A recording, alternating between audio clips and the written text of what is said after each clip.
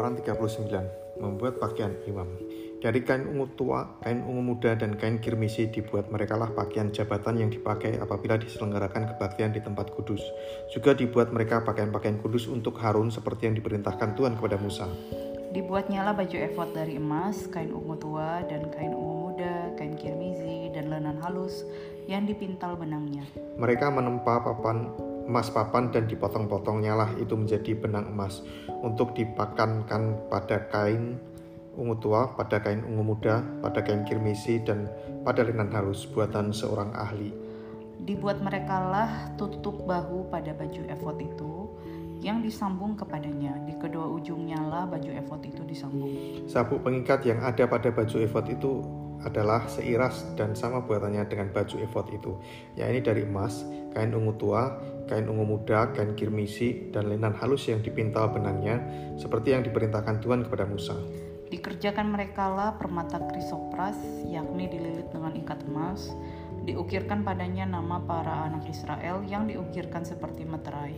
Ditaruhnyalah itu pada kedua tutup bahu baju efod sebagai permata peringatan untuk mengingat orang Israel, seperti yang diperintahkan Tuhan kepada Musa.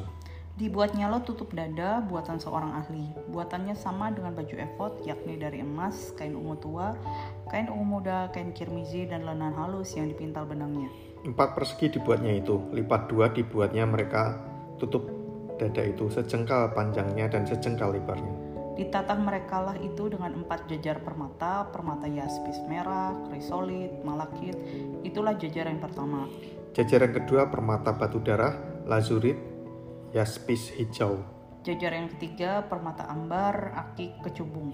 Jajar yang keempat permata pirus, krisopras, dan nefrit dililit dengan ikat emas. Demikianlah permata-permata itu dalam tatahannya. Sesuai dengan nama para anak Israel, permata itu adalah 12 banyaknya. Dan pada tiap-tiap permata ada diukirkan seperti meterai nama salah satu suku dari yang 12 itu. Juga dibuat merekalah untuk tutup dada itu untayan berbilin yang buatannya sebagai tali berjalin dari emas murni. Dibuat merekalah 2 ikat emas dan 2 gelang emas, dan kedua gelang itu dipasang pada kedua ujung tutup dada. Dipasang merekalah kedua untai emas yang berjalin itu pada kedua gelang itu di ujung tutup dada. Kedua ujung lain dari kedua untai berjalin itu dipasang merekalah pada kedua ikat emas itu. Demikianlah dipasang pada tutup bahu baju efod di sebelah depannya. Dibuat merekalah 2 gelang emas dan dibubuh pada kedua ujung tutup dada itu pada pinggirnya yang sebelah dalam yang berhadapan dengan baju efod. Juga dibuat merekalah 2 gelang emas dan dipasang pada kedua tutup bahu baju efod di sebelah bawah pada bagian depan, dekat ke tempat persambungannya di sebelah atas sabuk baju efod. Kemudian diikatkan merekalah tutup dada itu dengan gelangnya pada gelang baju efod dengan memakai tali ungu tua, sehingga tetap di atas sabuk baju efod, dan tutup dada itu tidak dapat bergeser dari baju efod, seperti yang diperintahkan Tuhan kepada Musa. Dibuatnyalah gamis baju efod buatan tukang tenun dari kain ungu tua seluruhnya. Leher gamis itu di tengah-tengahnya seperti leher baju zirah. Lehernya itu mempunyai pinggir sekelilingnya supaya jangan koyak. Dibuat merekalah pada ujung gamis itu buah delima dari kain ungu tua, kain ungu muda, dan kain kirmizi yang dipintal benangnya. Dibuat merekalah giring-giring dari emas murni dan ditaruhlah giring-giring itu di antara buah delima pada ujung gamis itu, berselang-seling di antara buah delima itu. Sehingga satu giring-giring dan satu buah delima selalu berselang-seling pada sekeliling ujung gamis yang dipakai apabila diselenggarakan kebaktian seperti yang diperintahkan Tuhan kepada Musa. Dibuat merekalah kemeja dari lenan halus buatan tukang tenun untuk Harun dan anak-anaknya. Serban dari lenan halus, destar yang indah dari lenan halus, celana lenan dari lenan halus yang dipintal benangnya, dan ikat pinggang dari lenan halus yang dipintal benangnya, kain ungu tua, kain ungu muda, dan kain kirmizi dari tenunan yang berwarna-warna seperti yang diperintahkan Tuhan kepada Musa. Dibuat merekalah patam jamang yang kudus dari emas murni, dan pada jamang itu dituliskan tulisan, diukirkan seperti meterai, kudus bagi Tuhan.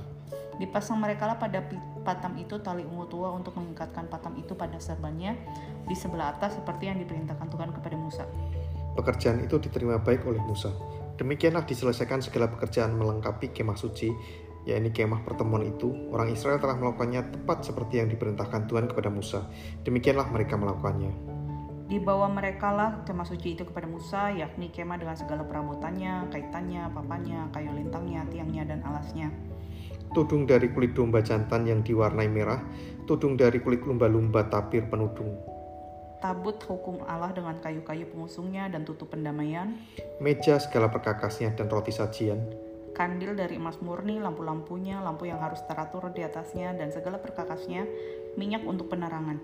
Mesbah dari emas, minyak urapan, ukupan dari wangi-wangian, tirai pintu kemah. Mesbah tembaga dengan kisi-kisi tembaganya, kayu-kayu pengusungnya, dan segala perkakasnya.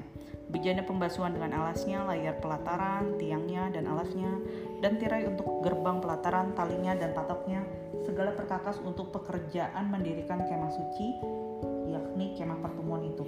Pakaian jabatan yang dipakai apabila diselenggarakan kebaktian di tempat kudus. Pakaian kudus untuk imam Harun dan pakaian anak-anaknya untuk memegang jabatan imam. Tepat seperti yang diperintahkan Tuhan kepada Musa, demikianlah dilakukan orang Israel segala pekerjaan lengkap itu. Dan Musa melihat segala pekerjaan itu, dan sesungguhnya lah mereka telah melakukannya seperti yang diperintahkan Tuhan. Demikianlah mereka melakukannya. Lalu Musa memberkati mereka. Keluaran 40, Musa mendirikan kemah suci. Berfirmanlah Tuhan kepada Musa, pada hari yang pertama dari bulan yang pertama haruslah engkau mendirikan kemah suci, yaitu kemah pertemuan itu. Kau tempatkanlah di dalamnya tabut hukum, dan kau pasanglah tabir sebagai penudung di depan tabut itu. Kau bawalah ke dalamnya meja dan taruhlah di atasnya perkakas menurut susunannya. Kau bawalah ke dalamnya kandil dan kau pasang lampu-lampunya di atasnya. Kau taruhlah mesbah emas untuk membakar ukupan di depan tabut hukum. Kau gantungkanlah tirai pintu kemah suci. Kau taruhlah mesbah korban bakaran di depan pintu kemah suci, yaitu kemah pertemuan itu. Kau taruhlah bejana pembasuhan di antara kemah pertemuan dan mesbah itu, lalu kau taruhlah air ke dalamnya. Haruslah kau buat pelataran sekeliling dan kau gantungkanlah tirai pintu gerbang pelataran itu. Kemudian kau ambillah minyak urapan dan kau urapilah kemah suci dengan segala yang ada di dalamnya.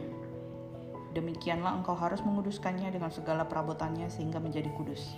Juga kau urapilah mesbah korban bakaran itu dengan segala perkakasnya. Demikianlah engkau harus menguduskan mesbah itu sehingga mesbah itu maha kudus. Juga kau urapilah bejana pembasuhan itu dengan alasnya, dan demikianlah engkau harus menguduskannya. Kemudian kau suruhlah Harun dan anak-anaknya datang ke pintu kemah pertemuan dan kau basuhlah mereka dengan air. Kau kenakanlah pakaian yang kudus kepada Harun, kau urapi dan kau kuduskanlah dia, supaya ia memegang jabatan imam bagiku. Juga anak-anaknya kau suruhlah mendekat dan kau kenakan kemeja kepada mereka. Urapilah mereka seperti engkau mengurapi ayah mereka, supaya mereka memegang jabatan imam bagiku. Dan ini terjadi supaya berdasarkan pengurapan itu mereka memegang jabatan imam untuk selama-lamanya turun-temurun. Dan Musa melakukan semuanya itu tepat seperti yang diperintahkan Tuhan kepadanya. Demikianlah dilakukannya. Dan terjadilah dalam bulan yang pertama tahun yang kedua, pada tanggal 1 bulan itu, maka didirikanlah kemah suci. Musa mendirikan kemah suci itu, dipasangnyalah alas-alasnya, ditaruhnyalah papan-papannya, dipasangnya kayu-kayu lintangnya, dan didirikan tiang-tiangnya. Dikembangkannyalah atap kemah yang menudungi kemah suci, dan diletakkannya tudung kemah di atasnya, seperti yang diperintahkan Tuhan kepada Musa. Diambilnyalah loh hukum Allah dan ditaruhnya ke dalam tabut. Dikenakannya kayu pengusung pada tabut itu dan diletakkannya tutup pendamaian di atas tabut itu. Dibawanyalah tabut itu ke dalam kemah suci, digantungkannyalah tabir penudung, dan dipasangnya sebagai penudung di depan tabut hukum Allah, seperti yang diperintahkan Tuhan kepada Musa. Ditaruhnyalah meja di dalam kemah pertemuan pada sisi kemah suci di sebelah utara, di depan tabir itu. Diletakkannya di atasnya roti sajian menurut susunannya di hadapan Tuhan, seperti yang diperintahkan Tuhan kepada Musa. Ditempatkannya kandil di dalam kemah pertemuan berhadapan dengan meja itu pada sisi kemah suci sebelah selatan. Dipasangnyalah lampu-lampu di atasnya di hadapan Tuhan, seperti yang diperintahkan Tuhan kepada Musa. Ditempatkannya mesbah emas di dalam kemah pertemuan di depan tabir itu. Dibakarnyalah di atasnya ukupan dari wangi-wangian, seperti yang diperintahkan Tuhan kepada Musa. Digantungkannya tirai pintu kemah suci. Mesbah korban bakaran ditempatkannya di depan pintu kemah suci, yakni kemah pertemuan itu, dan dipersembahkannya di atasnya korban bakaran dan korban sajian, seperti yang diperintahkan Tuhan kepada Musa. Ditempatkannya bejana pembasuhan di antara kemah pertemuan dan mesbah itu, lalu ditaruhnyalah air ke dalamnya untuk pembasuhan. Musa dan Harun serta anak-anaknya membasuh tangan dan kaki mereka dengan air di dalamnya. Apabila mereka masuk ke dalam kemah pertemuan dan apabila mereka datang mendekat kepada mezbah itu, maka mereka membasuh kaki dan tangan seperti yang diperintahkan Tuhan kepada Musa. Didirikannya tiang-tiang pelataran sekeliling kemah suci dan mezbah itu, dan digantungkannya tirai pintu gerbang pelataran itu. Demikianlah diselesaikan Musa pekerjaan itu. Kemuliaan Tuhan memenuhi kemah suci. Lalu awan itu menutupi kemah pertemuan dan kemuliaan Tuhan memenuhi kemah suci. Sehingga Musa tidak dapat memasuki kemah pertemuan sebab awan itu hinggap di atas kemah itu dan kemuliaan Tuhan memenuhi kemah suci. Apabila awan itu naik dari atas kemah suci, berangkatlah orang Israel dari setiap tempat mereka berkemah. Tetapi jika awan itu tidak naik, maka mereka pun tidak berangkat sampai hari awan itu naik. Sebab awan Tuhan itu ada di atas kemah suci pada siang hari dan pada malam hari. Ada api di dalamnya, di depan mata seluruh umat Israel, pada setiap tempat mereka berkemah.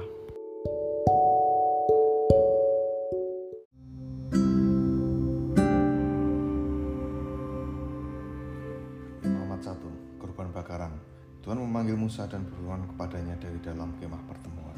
Berbicaralah kepada orang Israel dan katakanlah kepada mereka, apabila seseorang di antaramu hendak mempersembahkan persembahan kepada Tuhan, haruslah persembahanmu yang kamu persembahkan itu dari ternak, yakni dari lembu sapi atau dari kambing domba. Jikalau persembahannya merupakan korban bakaran dari lembu, haruslah ia mempersembahkan seekor jantan yang tidak bercela. Ia harus membawanya ke pintu kemah pertemuan supaya Tuhan berkenan akan dia. Lalu ia harus meletakkan tangannya ke atas kepala korban bakaran itu, sehingga baginya persembahan itu diperkenan untuk mengadakan pendamaian baginya. Kemudian haruslah ia menyembelih lembu itu di hadapan Tuhan, dan anak-anak Harun, imam-imam itu, harus mempersembahkan darah lembu itu dan menyiramkannya pada sekeliling mezbah yang ada di depan pintu kemah pertemuan. Kemudian haruslah ia menguliti korban bakaran itu dan memotong-motongnya menurut bagian-bagian tertentu. Anak-anak imam Harun haruslah menaruh api di atas mezbah dan menyusun kayu di atas api itu. Dan mereka harus mengatur potongan-potongan korban itu dan kepala serta lemaknya di atas kayu yang sedang menyala di atas mezbah. Tetapi isi perutnya dan betisnya haruslah dibasuh dengan air dan seluruhnya itu harus dibakar oleh imam di atas mezbah sebagai korban bakaran, sebagai korban api-apian yang baunya menyenangkan bagi Tuhan. Jikalau persembahannya untuk korban bakaran adalah dari kambing domba, baik dari domba maupun dari kambing, haruslah ia mempersembahkan seekor jantan yang tidak bercela. Haruslah ia menyembelihnya pada sisi mezbah sebelah utara di hadapan Tuhan. Lalu haruslah anak-anak Harun, imam-imam itu menyiramkan darahnya pada mezbah sekelilingnya. Kemudian haruslah ia memotong-motongnya menurut bagian-bagian tertentu, dan bersama-sama kepalanya dan lemaknya diaturlah semuanya itu oleh imam di atas kayu yang sedang menyala di atas mezbah. Isi perut dan betisnya haruslah dibasuh dengan air dan seluruhnya itu haruslah dipersembahkan oleh imam dan dibakar habis di atas mezbah. Itulah korban bakaran, suatu korban api-apian yang baunya menyenangkan bagi Tuhan. Jikalau persembahannya kepada Tuhan merupakan korban bakaran dari burung, haruslah ia mempersembahkan korbannya itu dari burung tekukur atau dari anak burung merpati. Imam harus membawanya ke mezbah lalu memulas kepalanya dan membakarnya di atas mezbah. Darahnya harus ditekan keluar pada dinding mezbah. Temboloknya serta dengan bulunya harus disisihkan dan dibuang ke samping mezbah di sebelah timur ke tempat abu. Dan ia harus mencapik burung itu pada pangkal sayapnya, tetapi tidak sampai terpisah. Lalu imam harus membakarnya di atas mezbah, di atas kayu yang sedang terbakar. Itulah korban bakaran, suatu korban api-apian yang baunya menyenangkan bagi Tuhan. Korban sajian. Apabila seseorang hendak mempersembahkan persembahan berupa korban sajian kepada Tuhan, hendaklah persembahannya itu tepung yang terbaik, dan ia harus menuangkan minyak serta membubuhkan kemenyan ke atasnya. Lalu korban itu harus dibawanya kepada anak-anak Harun, imam-imam itu.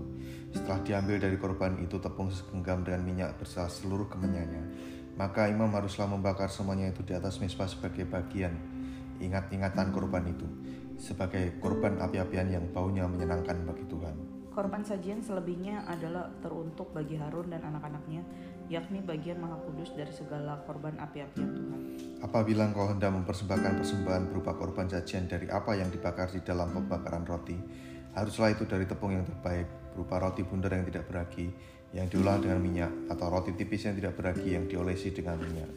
Jikalau persembahanmu merupakan korban sajian dari yang dipanggang di atas panggangan, haruslah itu dari tepung yang terbaik diolah dengan minyak, berupa roti yang tidak beragi.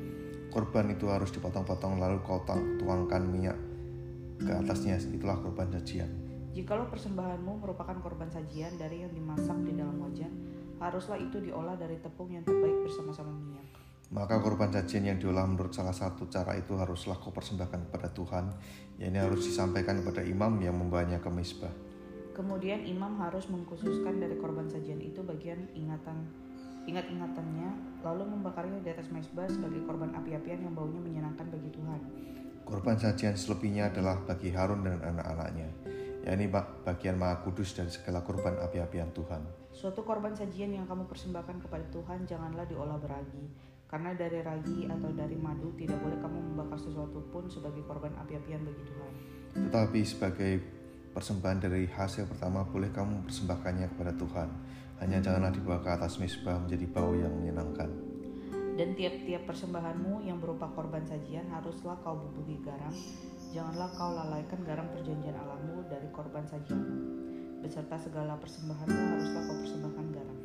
Jikalau engkau hendak mempersembahkan korban sajian dari hulu hasil kepada Tuhan, haruslah engkau mempersembahkan bulir gandum yang dipanggang di atas api, emping gandum baru sebagai korban sajian dari hulu hasil gandummu. Haruslah kau bubuh minyak dan kau taruh kemenyan ke atasnya, itulah korban sajian. Haruslah imam membakar sebagai ingat-ingatannya sebagian dari emping gandumnya dan minyaknya beserta seluruh kemenyan sebagai korban api-apian bagi Tuhan. Korban keselamatan Imamat 3. Jikalau persembahannya merupakan korban keselamatan, maka jikalau yang dipersembahkannya itu dari lembu, seekor jantan atau seekor betina, haruslah ia membawa yang tidak bercela ke hadapan Tuhan. Lalu ia harus meletakkan tangannya di atas kepala persembahannya itu dan menyembelihnya di depan pintu kemah pertemuan. Lalu anak-anak Harun, imam-imam itu haruslah menyiramkan darahnya pada mezbah sekelilingnya. Kemudian dari korban keselamatan itu ia harus mempersembahkan lemak yang menyelubungi isi perut dan segala lemak yang melekat pada isi perut itu sebagai korban api-apian bagi Tuhan. Dan lagi kedua buah pinggang dan lemak yang melekat padanya, yang ada pada pinggang dan umbai hati yang harus dipisahkannya beserta buah pinggang itu. Anak-anak Harun harus membakarnya di atas mezbah, yakni di atas korban bakaran yang sedang dibakar di atas api, sebagai korban api-apian yang baunya menyenangkan bagi Tuhan. Jikalau persembahannya untuk korban keselamatan bagi Tuhan adalah dari kambing domba, seekor jantan atau seekor betina, haruslah ia mempersembahkan yang tidak bercela. Jikalau ia mempersembahkan seekor domba sebagai persembahannya, ia harus membawanya ke hadapan Tuhan. Ia harus meletakkan tangannya ke atas kepala persembahannya itu dan menyembelihnya di depan kemah pertemuan. Lalu anak-anak Harun harus menyiramkan darahnya pada mezbah sekelilingnya. Kemudian dari korban keselamatan itu ia harus mempersembahkan lemaknya sebagai korban api-apian bagi Tuhan, yakni segenap ekornya yang berlemak yang harus dipotong dekat pada tulang belulang, dan lemak yang menyelubungi isi perut dan segala lemak yang melekat pada isi perut itu. Dan lagi kedua buah pinggang dan lemak yang melekat padanya, yang ada pada pinggang dan umbai hati yang harus dipisahkannya beserta buah pinggang itu. Imam harus membakarnya di atas mezbah sebagai santapan berupa korban api-apian bagi Tuhan. Jikalau persembahannya seekor kambing, ia harus membawanya ke hadapan Tuhan. Lalu ia meletakkan tangannya di atas kepala kambing dan menyembelihnya di depan kemah pertemuan. Lalu anak-anak Harun harus menyiramkan darahnya pada mezbah sekelilingnya. Kemudian dari kambing itu ia harus mempersembahkan lemak yang menyelubungi isi perut dan segala lemak yang melekat pada isi perut itu sebagai persembahannya berupa korban api-apian bagi Tuhan. Dan lagi kedua buah pinggang dan lemak yang melekat padanya yang ada pada pinggang dan umbai hati yang harus dipisahkannya beserta buah pinggang itu. Imam harus membakar semuanya itu di atas mezbah sebagai santapan berupa korban api-apian menjadi bau yang menyenangkan. Segala lemak adalah kepunyaan Tuhan. Inilah suatu ketetapan untuk selamanya bagi kamu turun-temurun di segala tempat kediamanmu. Janganlah sekali-kali kamu makan lemak dan darah. Imamat 4. Korban penghapus dosa. Tuhan berfirman kepada Musa, katakanlah kepada orang Israel apabila seseorang dengan tidak sengaja berbuat dosa dalam segala hal yang dilarang Tuhan, dan ia memang melakukan salah satu daripadanya, maka jikalau ia yang berbuat dosa itu imam yang diurapi sehingga bangsanya turut bersalah, haruslah ia mempersembahkan kepada Tuhan karena dosa yang telah diperbuatnya itu seekor lembu jantan muda yang tidak bercela sebagai korban penghapusan dosa. Ia harus membawa lembu itu ke pintu kemah pertemuan ke hadapan Tuhan. Lalu ia harus meletakkan tangannya di atas kepala lembu itu dan menyembelihnya di hadapan Tuhan. Imam yang diurapi itu harus mengambil sebagian dari darah lembu itu, lalu membawanya ke dalam kemah pertemuan. Imam harus mencelupkan jarinya ke dalam darah itu dan memercikkan sedikit dari darah itu 7 kali di hadapan Tuhan di depan tabir penyekat tempat kudus. Kemudian imam itu harus membubuh sedikit dari darah itu pada tanduk-tanduk mezbah pembakaran ukupan dari wangi-wangian yang ada di hadapan Tuhan di dalam kemah pertemuan, dan semua darah selebihnya harus dicurahkan kepada bagian bawah mezbah korban bakaran yang di depan pintu kemah pertemuan. Segala lemak lembu jantan korban penghapus dosa itu harus dikhususkannya dari lembu itu, yakni lemak yang menyelubungi isi perut dan segala lemak yang melekat pada isi perut itu. Dan lagi kedua buah pinggang dan lemak yang melekat padanya, yang ada pada pinggang dan umbai hati yang harus dipisahkannya beserta buah pinggang itu. Sama seperti yang dikhususkan dari lembu korban keselamatan, imam harus membakar semuanya di atas mezbah korban bakaran. Adapun kulit lembu jantan itu dan segala dagingnya beserta kepala dan betisnya dan isi perutnya dan kotorannya. Jadi lembu jantan itu seluruhnya harus dibawanya keluar perkemahan ke suatu tempat yang tahir, ke tempat pembuangan abu, dan lembu itu harus dibakarnya sampai habis di atas kayu api di tempat pembuangan abu. Jikalau yang berbuat dosa dengan tak sengaja itu segenap umat Israel dan jemaat tidak menyadarinya, sehingga mereka melakukan salah satu hal yang dilarang Tuhan dan mereka bersalah, maka apabila dosa yang diperbuat mereka itu ketahuan, haruslah jemaat itu mempersembahkan seekor lembu jantan yang muda sebagai korban penghapus dosa. Lembu itu harus dibawa mereka ke depan kemah pertemuan. Lalu para tua-tua umat itu harus meletakkan tangan mereka di atas kepala lembu jantan itu di hadapan Tuhan, dan lembu itu harus disembelih di hadapan Tuhan. Imam yang diurapi harus membawa sebagian dari darah lembu itu ke dalam kemah pertemuan. Imam harus menjelupkan jarinya ke dalam darah itu dan memercikannya 7 kali di hadapan Tuhan di depan tapir. Kemudian dari darah itu harus dibubuhnya sedikit pada tanduk-tanduk mezbah yang di hadapan Tuhan di dalam kemah pertemuan, dan semua darah selebihnya harus dicurahkannya kepada bagian bawah mezbah korban bakaran yang di depan pintu kemah pertemuan. Segala lemak harus dikhususkannya dari lembu itu dan dibakarnya di atas mezbah. Beginilah harus diperbuatnya dengan lembu jantan itu, seperti yang diperbuatnya dengan lembu jantan korban penghapus dosa, demikianlah harus diperbuatnya dengan lembu itu. Dengan demikian, imam itu mengadakan pendamaian bagi mereka sehingga mereka menerima pengampunan. Dan haruslah ia membawa lembu jantan itu keluar perkemahan, lalu membakarnya sampai habis seperti ia membakar habis lembu jantan yang pertama. Itulah korban penghapusan dosa untuk jemaat.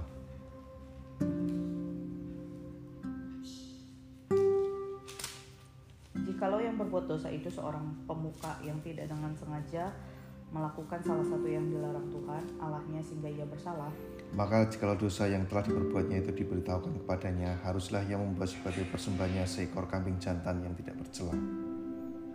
Lalu haruslah ia meletakkan tangannya ke atas kepala kambing itu dan menyembelihnya di tempat yang biasa orang menyembelih korban bakaran di hadapan Tuhan. Itulah korban penghapus dosa. Kemudian haruslah imam mengambil dengan jarinya sedikit dari darah korban penghapus dosa itu, lalu membukanya pada tanduk-tanduk mezbah korban bakaran. Darah selebihnya haruslah dicurahkannya ke bagian bawah mezbah korban bakaran. Tetapi segala lemak harus dibakarnya di atas mezbah seperti juga lemak korban keselamatan. Dengan demikian, imam mengadakan pendamaian bagi orang itu karena dosanya sehingga ia menerima pengampunan. Jikalau yang berbuat dosa dengan tak sengaja itu seorang dari rakyat jelata dan ia melakukan salah satu hal yang dilarang Tuhan sehingga ia bersalah, maka jikalau dosa yang telah diperbuatnya itu diberitahukan kepadanya, haruslah ia membawa sebagai persembahannya karena dosa yang telah diperbuatnya itu seekor kambing betina yang tidak bercela. Lalu haruslah ia meletakkan tangannya ke atas kepala korban penghapus dosa itu dan menyembelih korban itu di tempat korban bakaran.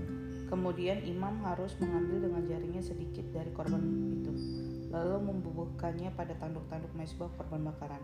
Semua darah selebihnya haruslah dicurahkannya kepada bagian bawah mezbah. Tetapi segala lemak haruslah dipisahkannya, seperti juga lemak korban keselamatan dipisahkan. Lalu haruslah dibakar oleh imam di atas mezbah, menjadi bau yang menyenangkan bagi Tuhan. Dengan demikian imam mengadakan pendamaian bagi orang itu sehingga ia menerima pengampunan. Jika ia membawa seekor domba sebagai persembahannya menjadi korban penghapus dosa, haruslah ia membawa seekor betina yang tidak bercela.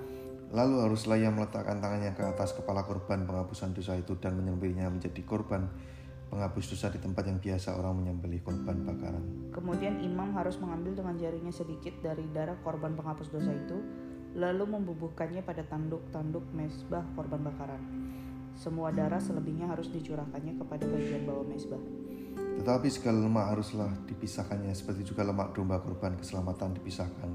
Lalu imam harus membakar semuanya itu di atas mezbah, di atas segala korban api-apian Tuhan. Dengan demikian imam mengadakan pendamaian bagi orang itu karena dosa yang telah diperbuatnya, sehingga ia menerima pengampunan.